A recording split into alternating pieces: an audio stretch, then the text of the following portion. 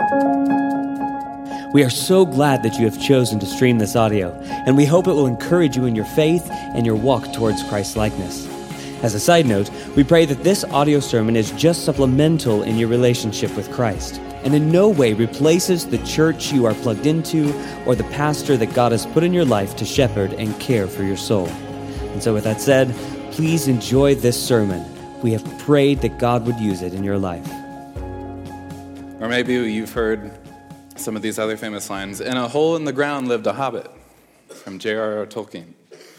Or once there were 4 children whose names were Peter, Susan, Edmund, and Lucy, from The Lion, the Witch, and the Wardrobe. See, these tell us who the story is going to be about, even from the first line. And maybe some of you ladies out there have heard this one, though it's painful for me to even read it to you. It is a truth universally acknowledged that a single man in possession of a good fortune must be in want of a wife, from Pride and Prejudice. My wife has tried to get me to watch that movie oftentimes. But even from that first line, what we realize is that it's telling us something about the plot, right? It's telling us something about the story that's ahead. And it's the same thing with Scripture.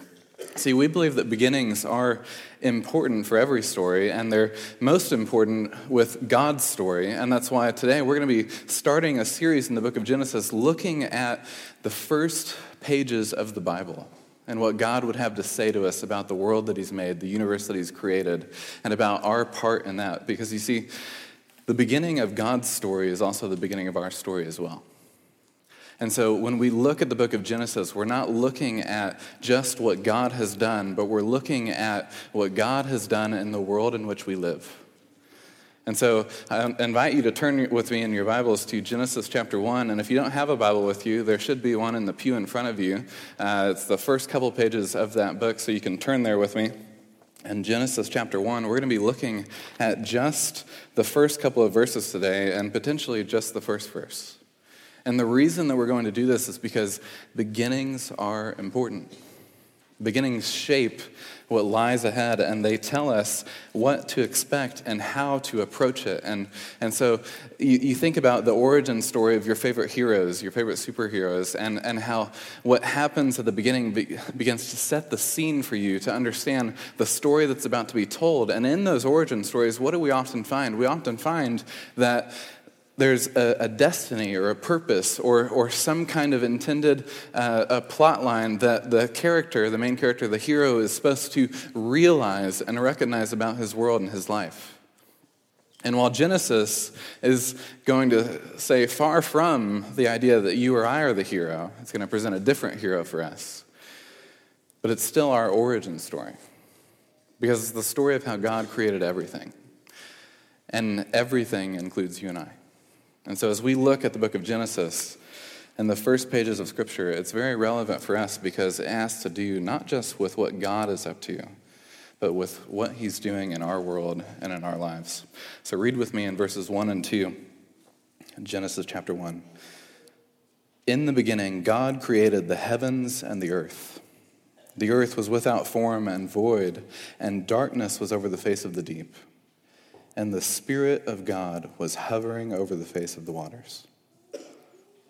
Would you pray with me? God, we ask that you might give us understanding of your words today. Lord, that you would help us to see the beginning of your story and how it shapes our own. God, we ask that you might give us humble and patient hearts as we learn from you what life in your world is supposed to look like. God, we pray that you would give us grace and help us as we trust in you. In the midst of all the brokenness and pain of our lives, God, we look to you, the creator of heaven and earth, and we trust in you alone. And it's in your Son's glorious name that we ask these things. Amen. So who wrote the book of Genesis? Well, Jesus tells us that Moses, if you've heard of him, Moses, this guy who led the Israelites out of captivity in Egypt, he was God's chosen instrument to lead them out of slavery and through that redemptive moment in their story. And Moses is the author of the Pentateuch, according to Jesus, the first 5 books of Scripture. including the book of Genesis. And so Moses is writing these words for us, and some would say, well, but what about the parts of the Pentateuch that talk about Moses that clearly Moses couldn't have written because it was about himself? And so, what about that? And the idea there is that in the ancient world, there would be scribes who would update locations as names changed, and different information that would help readers understand what Moses had already written. And this would not contradict for them the idea that the Holy Spirit was the one who inspired the very words. And so for us, it shouldn't as well. When Jesus says that Moses was the author, what he means is that Moses is the primary one who's responsible for the words that we're reading, and that he was inspired by God himself as he writes these words for us. And so we trust that Jesus probably knows better than you and I do as to who wrote the book of Genesis, but he says that it's Moses, and so I'm going to trust him on that. But what was it written for? What is Genesis all about?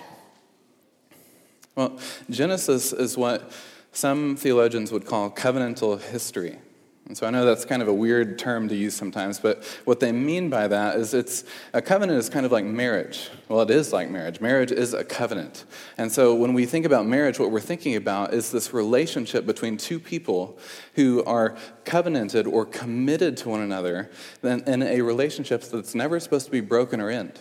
And the reason it's not supposed to break or end is because there's supposed to be this growing and deepening intimacy in this relationship. And so what theologians talk about when they talk about the book of Genesis, what they're saying at the beginning of God's story is that what Moses is telling us is he's telling us the story of how God first entered into relationship with his people. And so the book of Genesis is very much about a kind of love story. It's about a relationship and how it originated and how it came about and what the problems were and what solutions happened and then how it gets to today. And so when we look at the book of Genesis, we're looking at this story of how God saw his people and entered into relationship with them. And the first pages of Scripture tell us how it all began. And so if any of you know the book of Genesis, you know Genesis is 50 chapters long. And so maybe you're wondering right now, are we going to be in Genesis for 2 years? And I just want to say, no, we're not going to be in Genesis for 2 years, so breathe a little bit. And I know we're looking at 1 or 2 verses today. I promise we're not going to take 5 years and go through Genesis. But we are going to take the book of Genesis and break it down into its smaller chunks so that we can look at kind of mini-series throughout the book of Genesis as to what God would have to say about his story and how it impacts ours. And so we're going to start with Genesis chapter 1 and 2 over the next couple of months. We're going to take a break come Christmas time for our Advent series. We'll take a 3 to 4 week break, and then we'll finish up Genesis 1 and 2 in the new year. But we're going to start with Genesis 1 this week and walk our way through it. So the first thing I want you to see in Genesis 1:1, in the first verse of the Bible, is that phrase, in the beginning. And so what Moses tells us here is that there was a beginning. He doesn't tell us when this beginning was. He doesn't tell us how long ago it was. He doesn't tell us anything about the exact time of the beginning. He just says, in the beginning. He tells us there is a beginning. There was a point in the history of time where time began. There was an original point. That's what he's saying. When he says, in the beginning, God, he's referring to the very beginning, before there was anything else. And apparently, I've stuck some things in my Bible that I'm dropping throughout this message. But Genesis is about the beginning. There was a beginning, and this has implications for us.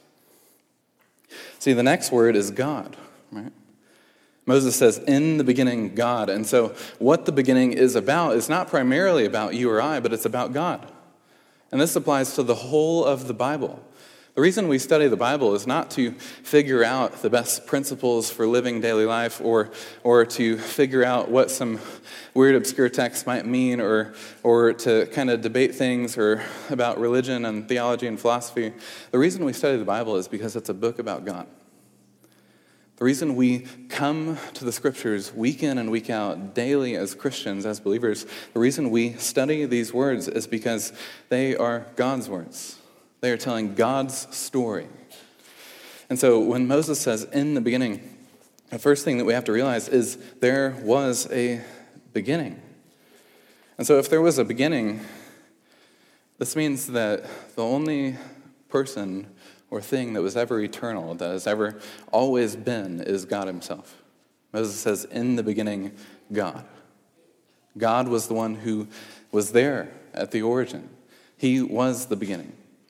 He's how the beginning came into being. And so this means that the universe and matter and material things and naturalistic things aren't eternal. They had a beginning point, right?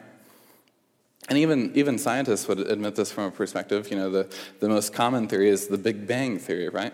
Something started. There was a start to everything, right? And then you have to ask questions about, okay, so what came before that? How did that come about? And there's a whole host of things that you could dive into there, but the reality is that there was a beginning, and this is what the Bible is laying out for us, is that in the beginning, God was the one who was responsible for it. So this means the universe isn't eternal. It means matter isn't eternal. It means God is the one who is responsible for all that we see. And so the way the ancient people would have thought about this as they're reading these words, they had a worldview that believed that everything that they could observe had a divine or supernatural aspect to it. So they very much believed in a supernatural world or creation. And they, in fact, the surrounding cultures around Moses' culture, they believed in a variety of different gods. And so there were gods that represented the sun and the stars and the earth and the sky and all these different things. And Moses is writing in the midst of this culture in a way so as to say, listen, I know that you all have been trusting in all these different things to bring about sustenance, to bring about the food that you need, to bring about the life that you need, to bring about joy for you. But in reality, God is the one who's responsible for all of those things. And so he's contrasting his worldview, his monotheistic worldview, where he believes in one singular God that has created everything, with the surrounding cultures that believed in many gods. And whenever we think about the ancient Near East, we tend to think, that's just kind of like, that was back then, and we're smarter than that now, and why would we ever believe in multiple gods or the divine or anything? But in reality, you and I, we believe in divine personal things. And so we see this in the TV shows that we watch. I think about the show that got canceled, Kevin Probably Saves the World, or The Good Place, or any number of shows that we see on TV. And what you find on television is these ideas that maybe there's not a God, but there's the universe, and the universe is personal. The universe is responsible for my destiny, and if good things happen to me, then the universe looked on me with favor, and if bad things happened to me, then the universe just didn't like what was happening with me and set my destiny in a different course. And so this is the kind of language we hear, that the universe brought something about for us. And it doesn't make any logical sense when we really think about it, because what we talk about when we talk about the universe is material things, right?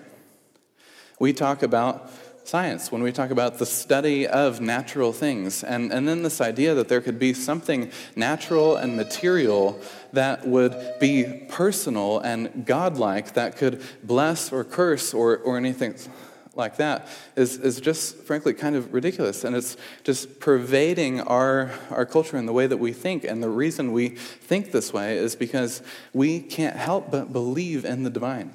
We can't help but believe in a God of some kind. When we look at our world, we look at the brokenness that we see, and we look at the good things that we see, and we can't help but feel like someone is either blessing or cursing. Someone is responsible for the good things or the bad things that happen around us. And so we approach our world, even if we don't believe in God, by saying, the universe is what has blessed me. The universe is what's responsible for this. The universe is responsible for my destiny. But what Moses is saying is that there was a beginning, and in the beginning was God.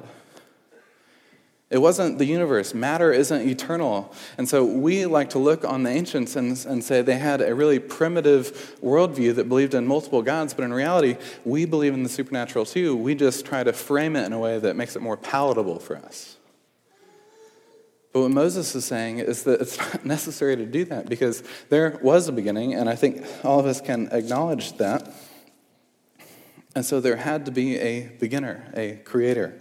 And he says this was God. C.S. Lewis, when he talks about evolution and science and such, and how it's kind of become this way to frame a whole worldview, not just to observe what has happened in terms of biology and physics and things that have happened, but it's become this whole worldview where we try to get it to explain other questions that it can't answer. Things like, why is there something instead of nothing? Why are we here? What has gone wrong with us, and what is the solution to it? And we try to get it to answer these philosophical, theological questions that science can't possibly answer because they don't deal with the material world. They don't deal with material things that can be observed and tested and refuted. And so C.S. Lewis says this. He says, natural selection doesn't care what you believe. It's interested only in how you behave. He's saying it's about observing the physical aspects of our world. And Ligon Duncan, a famous preacher and scholar, said this. He said, looking at the way that our world has been formed or shaped shouldn't eliminate faith for us. So say we're really into the scientific method, and the scientific method is amazing. We've learned so much from science. I mean, the reality is when you or I go to the doctor, we're relying on the fact that they have some scientific knowledge that's based on hard, cold facts, right? We're hoping that when we walk in that room, that they're going to know what they're talking about because they've studied things and they've understood how physical things, how our bodies work. And so we rely on science on a day-to-day basis, and it's a good, God-given thing. But what Ligon Duncan points out is that just because we have somehow observed how something scientifically came into being or what a process was, whether you ascribe to a theory of evolution or another theory or whatever it may be, however you're approaching the way the physical universe originates and comes into being, just because you've observed something scientifically does not mean that faith is ridiculous and out of hand or in contradiction to whatever science demonstrates. And I'm not saying that I ascribe to a certain view on that, but I'm just saying what he's pointing out is that it doesn't have to be contradictory. And what he says is that if you were to take an SUV and transport it back into history, he says if you went with Doctor Who back into hundreds of years ago and you took this SUV from our day and our time and you placed it with this people on an island that had no SUVs and had no understanding of it, and they had hundreds of years to study this SUV and finally gain some understanding as to how the SUV worked, it would be ridiculous to conclude that just because they understood how the SUV worked physically, that there wasn't a designer behind its making. That's what Ligon Duncan is saying, and that's what C.S. Lewis is saying. Just because we observe how something works does not mean that there was not a designer, that there was not someone responsible for the way it has come into being. And I think there's good science and there's bad science and there's scientific studies and hypotheses that we should question. I mean, that's the very idea of science, right? Is that we question things and we study things and we gain knowledge. But that knowledge isn't contradictory to faith or what the Bible is saying. Moses is talking about a beginning, the beginning of time. And when Moses says, in the beginning, God created the heavens and the earth, when he's talking about this beginning of time, time implies that there's a story coming and that there's stewardship. And so what do I mean by that? I mean that when Moses is saying in the beginning, there's an implication that there's going to be a middle and an end, right? That's how stories work. That's how our favorite novels work. That's how books of history work. There's a beginning, middle, and ending point, right? Whenever we read a book, that's what we expect. And it's no different with the Bible, as it displays what Moses believes to be the origins of the universe and of all that is. He's saying in the beginning, and that implies there's going to be a middle and an end. And so we have to talk about the story of the Bible. What is the story of the Bible? Well, it's creation, fall, redemption, and new creation or consummation. So that's how Bible scholars have thought about these things. They've thought about, okay, so it starts in Genesis with the beginning. There's this creation of God that is good, and then in the fall, things go bad in Genesis 3. Things go wrong whenever God's created beings live in rebellion against him and choose to walk in their own ways rather than the ways that God has designed life to work. And that brings chaos and relational conflict and destruction, and it brings depression and anger and feuds. And then there's this Redeemer who shows up, who is prophesied about throughout the Old Testament, even from Genesis chapter 3. There's this Redeemer who's coming, who brings restoration to what has gone wrong in the world.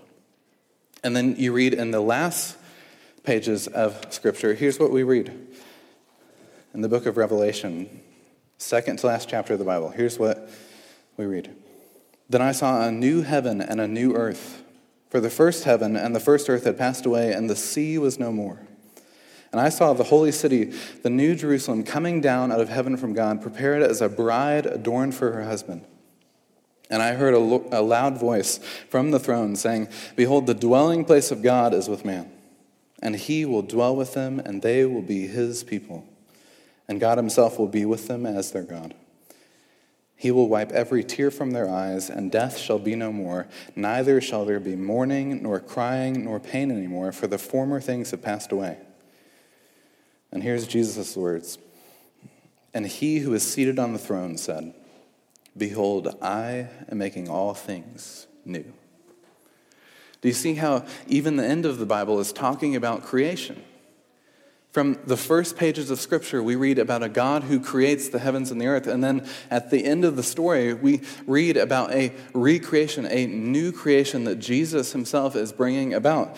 You see that John says he saw a new heaven and a new earth, for the first heaven and the first earth had passed away.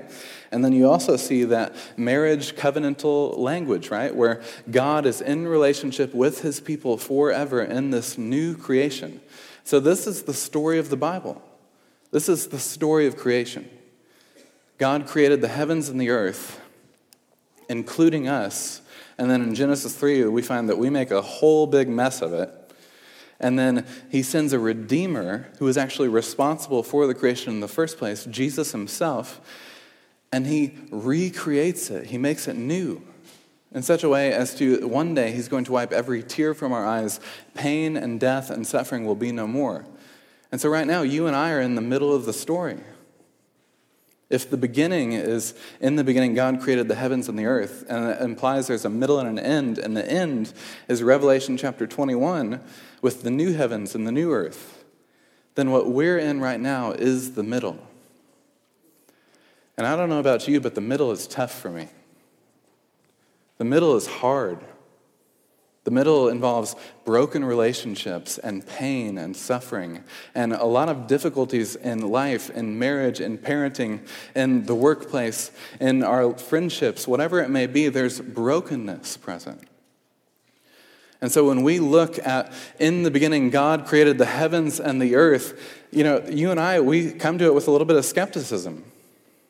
Because we look at our world and we see the brokenness, and then we see this account of a good creation in Genesis 1 and 2, where God makes everything, and then he has this repeated refrain throughout these chapters where he says, "And it was good." But what you and I see is not good. When we look at our lives and our relationships, we see brokenness, we see the fall. And it's because you and I are living in the middle of the story. We're living in the midst of it. And the question is, what was at the beginning? Who was at the beginning? And how was it made to be? Because that tells us what exactly has gone wrong. And so the reason we're looking at the book of Genesis, the reason we're spending time looking at the beginning, is because you and I are in the middle of the story. And if time is this created thing that God has made, then he's given you and I a life to live that involves time. And it's temporary. And so if you and I are in the middle, then we have a stewardship as well as a story. We have an opportunity in this one life that we have to live to steward our time well. We look around us and we see brokenness, and so we wonder, should we just live life our own way and pursue our own desires? Because, you know what, time is limited, and I see brokenness and pain around me, and I experience that, and I want something different, but the reality is it's not different right now for me. And so we wonder if we need to live life according to our own ways. But in reality, when you and I do that, if we're honest with ourselves, we just experience more pain and more brokenness. We destroy our relationships because the next thing that we have to realize about creation is that Moses says God was the one at the beginning and at the center of creation. And so he's at the center of the universe. And when you and I live life according to our own ways, we're placing ourselves at the center, and it's the biggest mistake that we could ever make in life. Because life wasn't made to be about us. We think it is because we live in America, and we live in a culture that tells us that everything is about what you want and your dreams and the things that you want to pursue. And it promises us the American dream, the good life, and we pursue these things, and we work hard to get the things that we want. We go to work day in and day out, and we work hard, and we stay long hours, and we get there early or we stay late. And we neglect time with family so that we can make the money that we think we need to have the trips we want to take and do the things that we want to do in life, when in reality what just happens is our relationships at home break down, and our relationships at work aren't what we want them to be, because you know what, we're fallen and broken and we mess up at work even though we're working so hard. Friends, we're living in the middle of the story, and we've been given a stewardship with time. God has made time, and he's given you and I a life to be stewarded. And he says, here's the way, walk in it. And he's not trying to withhold joy from us. He's trying to point us to the greatest joy that can be found. And it's life with him at the center.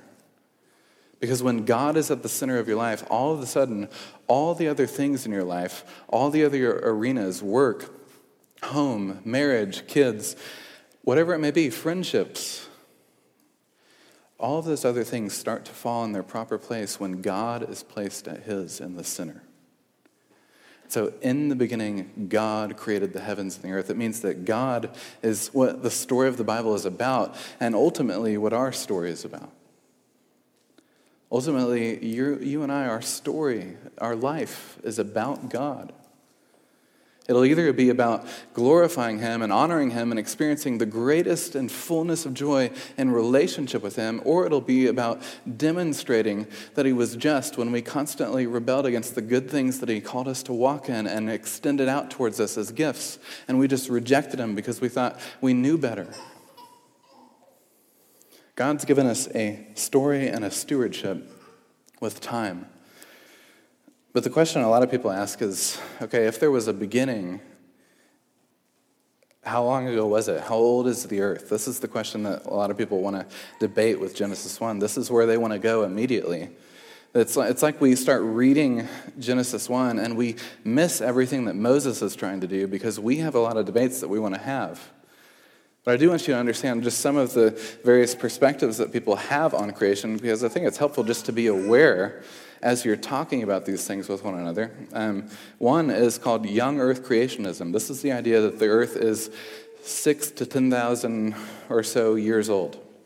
This is the idea that scientific evolution and the things that are found in that kind of study are flawed and contradictory to what Genesis 1 and 2 are teaching us. This is the idea that Genesis 1 and 2, Genesis 1 particularly, involves literal 24-hour days and a young earth that's not very old. And they get this from the different genealogies throughout the book. And there's a number of Christians and scholars who hold this view. Some of those are Kurt Wise, Ken Ham, John MacArthur, Richard Belcher, and others. And then there's old earth creationism, which is the idea that the earth is really old. It's billions of years old. So they still believe that God created the heavens and the earth and that he is responsible for that. They just believe the earth is older than some have thought. And so there's a number of different views in there. They say that scientific evidence that the earth is old is complementary to what Genesis is telling us. And they say there's a day-age theory where the days in Genesis 1 are actually long periods of time where God created different things over different periods. There's a gap theory that says that in Genesis 1, God created everything, and then there's this gap of time before he starts to order everything else and make everything else the way it's supposed to be. And so then the earth could be old that way. And there's historical creation. There's a lot of different nuanced points to that. But the reality is that there's some Christians who think the earth is young. There's some who think the earth is old. Some of the ones who think the earth is old include John Piper, John Sailhammer, Hugh Ross, Gleason Archer, and others, such as, that'd be the old earth representatives. There's lots of others, but I don't want to give you too many. And then thirdly, there's this idea that's called evolutionary creationism or theistic evolution. This is the idea that what the Bible is saying and what evolution is saying are complementary. They're not contradictory at all. That there's actually a way to understand both of these things and complement one another. They believe the earth is billions of years old, so they'd fall under that old earth view. And they also believe that God is the creator of all things. So they still believe that God is the one who made the heavens and the earth and that he's responsible for them. He just did it using a different means than some others have thought. And so this is evolutionary creationism, theistic evolution is what it's called. And there's surprisingly a lot more Christians who hold this view than you would think. I personally don't hold this view. So if you're wondering about that, you can breathe a little bit. But there are Christians that I love and respect and study their works that hold this view. And there's Christians that you probably love and respect that hold this view. Some of those would include, or at least people who would say it's possible, it would include Timothy Keller, James K. Smith, Scott McKnight, Tremper Longman III, John Ortberg, John Walton, Francis Collins, N.T. Wright, and even C.S. Lewis and Billy Graham said that this was a possibility. And so some of the famous Christians that we read and listen to hold different perspectives on creation than we might. And so, I just growing up in the faith as I've learned different things. I didn't grow up in church, but as I became a Christian and learned things about creation from other Christians, I always leaned towards kind of the young earth view. And then when I got to seminary, I still kind of leaned that way. But as I was writing papers and such, I read some arguments for the old earth view that sounded really good. And though I didn't necessarily hold to it, I found it really easy to argue for in terms of an academic paper. And then I found Christians that I really respected who held the third view of evolutionary creationism or theistic evolution. And so the point is that you and I have friends and Christians that we love and respect who hold a different perspective than we do. And that's okay. Because in reality, you and I don't know everything about creation because Moses doesn't tell us everything about creation. It's not his purpose, it's not his intention. He's telling us a theological truth about God. God is the one who created the heavens and the earth, and he's the one that's responsible for all of it. And so, you and I, we have to have charity and humility with one another. I mean, we read in Ecclesiastes 11:5 this, it says, "As you do not know the way the Spirit comes to the bones in the womb of a woman with child, so you do not know the work of God who makes everything."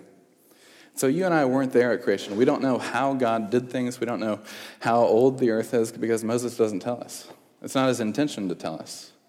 Now, we can have those theological debates and discussions. I think there's places for that. There's places for Christians to lovingly disagree with each other and talk about things and have those discussions.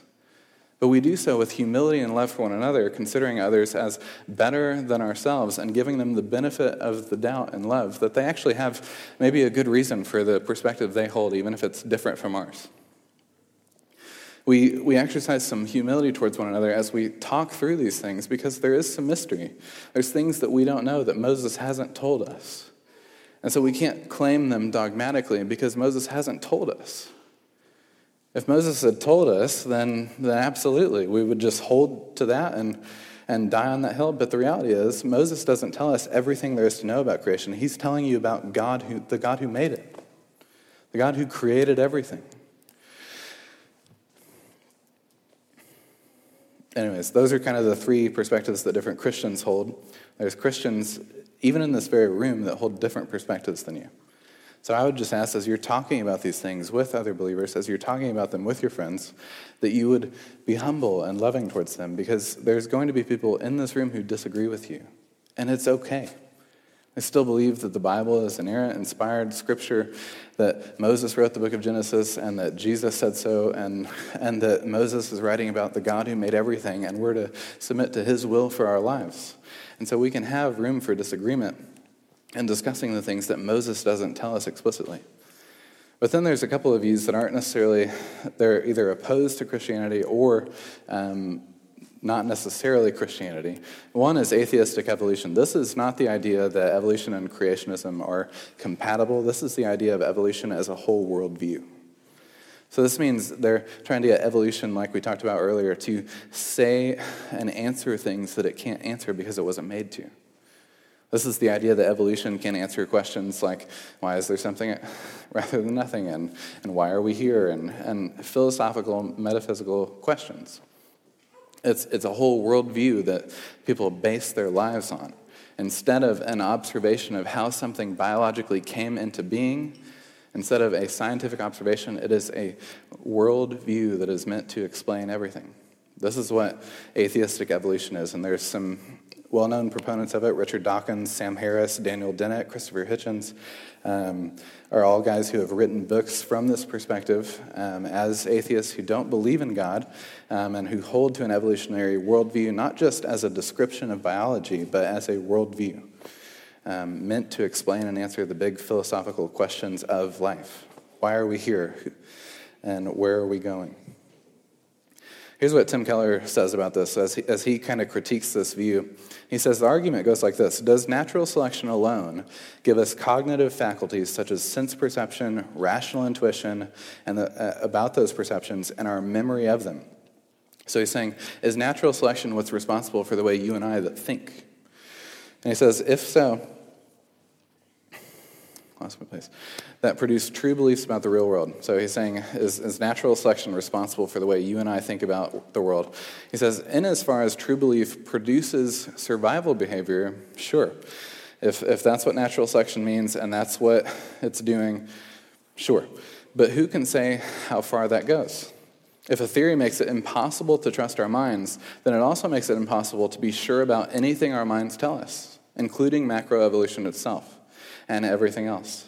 Any theory that makes it impossible to trust our minds is self-defeating. In other words, if you hold to evolution as a whole worldview to explain even the way that you think, then even the thoughts that you think about your world are a way of surviving. And so they're not necessarily reality. They're just the thoughts that you have that are best for survival. And so tomorrow that might change. You know, down the road in history, it may change. You may have different thoughts that are better for survival at that point. And so if thoughts about reality and the way the world is change according to a natural selection process of evolution, then how can we trust the things that we think? And so Tim Keller says, for that reason, evolution as a whole worldview can't possibly be the case because we couldn't trust it in the first place. So he's not saying that evolution as a biological description of natural selection and how organisms change over time is preposterous. He's not saying that at all. He actually believes that. But what he's saying is that evolution can't be your whole worldview, because if it is, then you can't trust the things that you're thinking. No, that was pretty up there, so we'll take it back to Tim Keller has a way of doing that, but I really appreciate his thoughts. He's a lot smarter than I am. The other view is intelligent design. This is the idea that creation and the way it came into being can be scientifically studied and proven. So it's not necessarily the idea of Christianity. There can be intelligent design, people who believe in that aren't Christians, and then there can also be Christians who believe in intelligent design, that it's scientifically studyable and provable. So it's not necessarily Christianity. It could be the view of a Christian, but that's the fifth view. The question is, what is the biblically right perspective? Well, as I said, Moses doesn't tell us. Moses tells us that we can rule out some perspectives, right? That the idea that God created the heavens and the earth rules out a lot of things, right? And so it only allows for certain things that are in conjunction with that. But we have to have humility and charity with one another as we disagree. Why is all this important, though? Why do we look at these things? Why do we talk about them? Think about the way that you button your shirt in the morning. Josh Patterson talked about it like this, and in terms of thinking about creation, it's important because we're talking about the beginning, and if you get the first button on your shirt wrong, what happens? The whole rest of it is wrong, right? And so if I come up to preach someday and you notice that I've got this button down here or something, you know that something's gone wrong and the shirt's just not going to work. And it's the same thing with life. If we get the beginning wrong, if we get the beginning of our worldview wrong, then everything else ends up being corrupted by that wrong at the beginning. And so we have to get creation right. We have to get what the Bible is saying about creation right. We have to look at what Moses is trying to tell us about God and understand that because it shapes and forms everything else in life. So the second thing we've got to realize is that God created everything. He is the one who made it all. And Moses isn't trying to lay out for us an argument for the age of the earth. He's not trying to argue about a scientific process. He's not even trying to argue a certain modern view of history. He is telling us history. But the way Moses writes history is different than the way that you and I understand history. He's writing in such a way as to tell us what God did, and it's in contrast to the cultures around him. And so Moses is writing this 7-day description of a temple ceremony where God, who created everything and is ruling and reigning over everything, at the end sits down on his throne and rests. And there's no battle. There's no discussion. There's no opposers to this God who made all things. So Moses is presenting you the God who made everything. And that's his point. And so that's where we start this series, is that God made everything. And if God made everything, then you and I are included in that. And we're responsible to God alone. And so what God has to say about our lives matters. And this is why we study the Bible together. This is why we're going to continue to look at these things together and examine them and dive into what God would have us walk in. But maybe you're here today and you don't really care about the creation part because you know you're in the middle. And what you see around you is broken. And you don't know how to get out of it. John, in the beginning of his gospel that we're going to look at Christmas time this year, says, "In the beginning was the Word, and the Word was with God, and the Word was God." What he's talking about with the Word, and in Genesis 1, we read about God speaking things into being and ordering them that way. And in John, he's writing about Jesus. He says, Jesus is the Word of God, and he hasn't just left us in our brokenness. Instead, he's entered into it. Our Christmas series is called He Dwelt Among Us this year, because we're looking at a God who not only creates, but enters into the mess that we've made of his creation and is with us to redeem it, to redeem us. And as Jesus says at the end in Revelation 21, he's making all things new. Would you pray with me? Lord, we are so grateful today for you. We're grateful that you have revealed yourself to us, that you've not left us to wonder about life and the brokenness we see around us. God, that you have spoken to us. God, we ask for help to trust you. God, we ask that you would give us faith. You would help us to believe. God, help us to believe in you and to trust in you alone. In Jesus' name.